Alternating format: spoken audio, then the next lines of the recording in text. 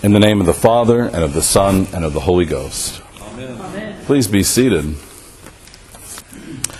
This is the first Sunday of Lent. We will have 6 total Sundays of Lent, 5 and then Palm Sunday being the last.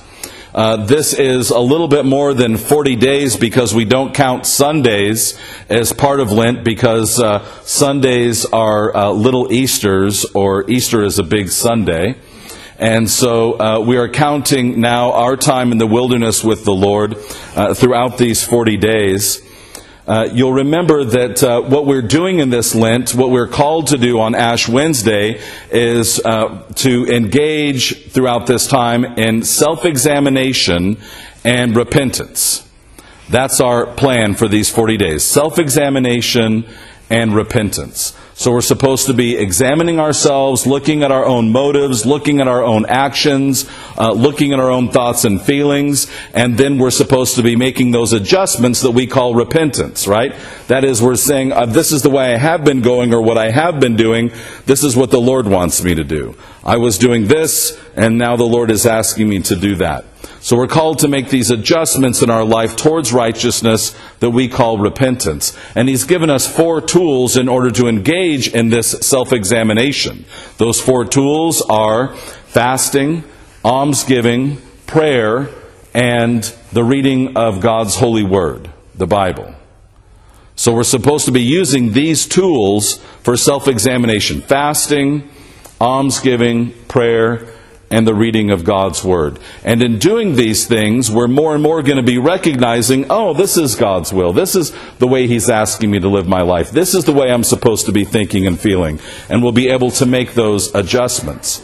You remember that this is the response that we're supposed to have to the gospel. If you remember St. Peter in the Acts of the Apostles, on the day of Pentecost, there's thousands gathered, and they receive the Holy Spirit, and Peter preaches to them, and the people say, oh, this is the gospel, this is who Jesus is. And they ask Peter, what now shall we do? Right? And he tells them what?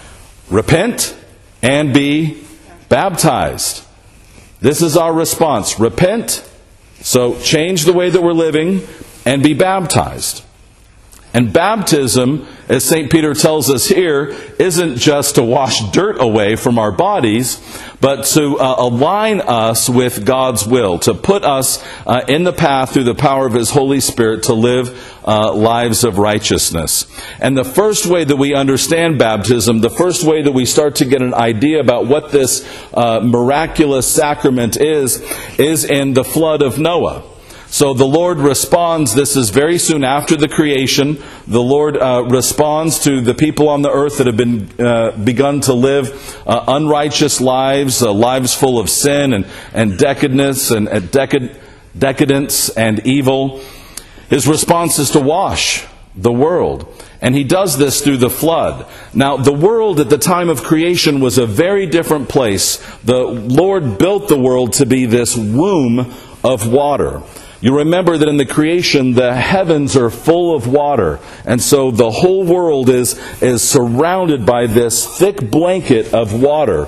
And it looked very different than the world does today. So much so that in this deep and rich place, the people were able to live for so much longer. There wasn't all this radiation coming in from the sun and from the sky. And what happens in the flood is all that water that had been up in the atmosphere comes down into the seas and goes under the earth into these under-earth springs. And now sunlight is able to come forth through the sky, and so then we get the rainbow. It's not that the Lord changed physics and didn't allow light to be transformed into the rainbow. It's that the light wasn't pouring forth in this way before the flood. And when all this flooding happens, the whole creation changes. It's been totally remade. And the Lord is saying, I'm not going to do that again. The creation has been reshaped now. Of course, He's not going to change it with water. He leaves Himself some other options, like fire, right? But it won't be remade by water in that way.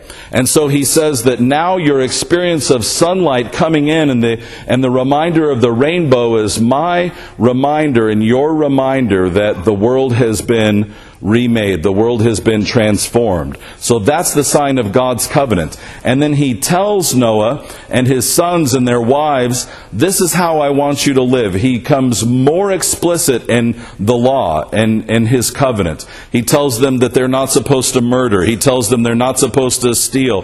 He teaches them what animals to eat. He begins to show them the way that they're supposed to live their lives here in Genesis. And so they're supposed to be transformed. We see baptism and this kind of washing over and over again in the Old Testament. We see the nation of Israel passing through the Red Sea. We see them crossing the River Jordan. We see this washing with water happen over and over again until the pinnacle of this washing is in our Lord and Savior Jesus Christ. And his baptism is reminding us over and over again about how God is responding to the evil in the world.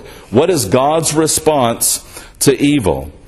He comes down as God to become man.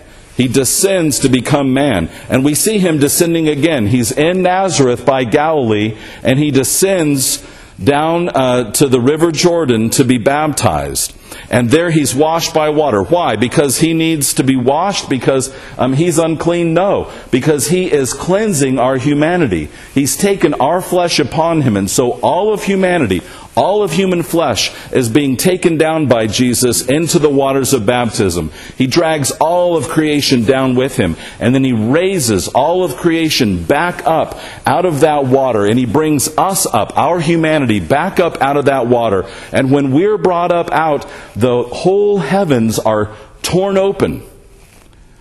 We see the heavens torn open. This should remind us of the veil in the temple that's torn open at his crucifixion and resurrection. Heaven itself is torn open, and the Holy Spirit pours forth through that tear in heaven, and like a dove, the Holy Spirit descends upon Jesus. Now we have two persons of the Holy Trinity present. We have God the Son in the flesh, and we have the Holy Spirit in the form of a dove. And now we're ready for that third remark. We're ready for the words of the Father to be spoken. This is my Son in whom I am well pleased. And we can hear that same thing said to us when we are willing to die in baptism and to rise to new life again through the power of the Holy Spirit.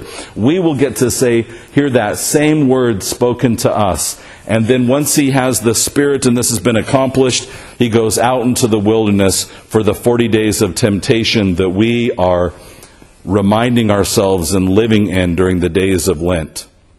We're in that wilderness of temptation with Christ. And St. Peter ties these things together. He ties Christ's baptism and Noah's flood together in this third chapter of his first letter. He ties them together and he says, Noah and Christ are the righteous who have been sacrificed for the unrighteous. That's us. Right? And this is exactly the opposite of what we would do. Because the way our society is created, the way that we rule our lives is to say, we're going to sacrifice the unrighteous for the righteous, right? That's what we do. We sacrifice the unrighteous. The Lord says, I'm going to sacrifice the righteous. I'm going to have Noah be the sacrifice. I'm going to have my son be the sacrifice. And so he is sacrificed for us.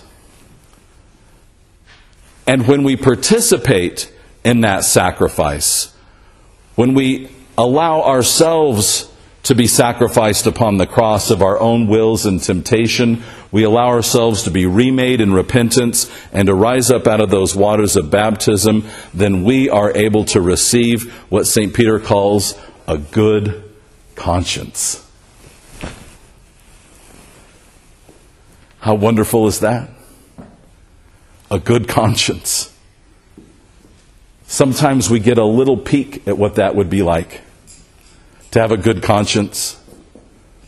Perhaps after confession, I think after a great tragedy, and we're totally empty, and we completely submit ourselves to the Lord. We say, I've got nothing left, Lord. Everything belongs to you. We get a peek at what that's like to have a good conscience.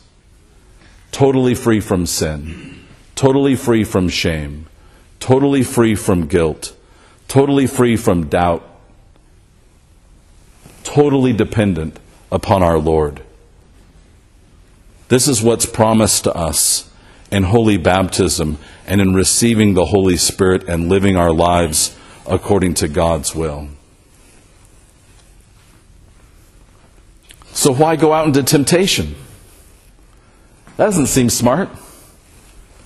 If you've given up sweets for Lent, you don't go and hang out in the candy aisle, right? Nobody would recommend that. And so why go out into the world? Why go out into temptation? But yet that's where we're going to go. We're going to leave this place and we're going to go back out into the world, and that's what we're going to find. We're going to find temptation. And if we're naive, or if we fool ourselves and think, oh, I won't be tempted, we're in trouble. But if we recognize the temptation of the world and we're on our guard, and we allow the Holy Spirit to minister to us, and we repent and we are depending upon the Holy Spirit and upon the Lord to direct our hearts and our minds, then we will bring forth His love in the world. We will show forth His love and His grace and His mercy, and our lives will be transformed. People will look at us and say, wait a minute. They're living according to God's will. They're showing God's love. They're showing forth God's peace. And we will become agents and ministers of His transforming love. If only we will call upon the name of the Lord in temptation. Let us call upon His name this day and forevermore.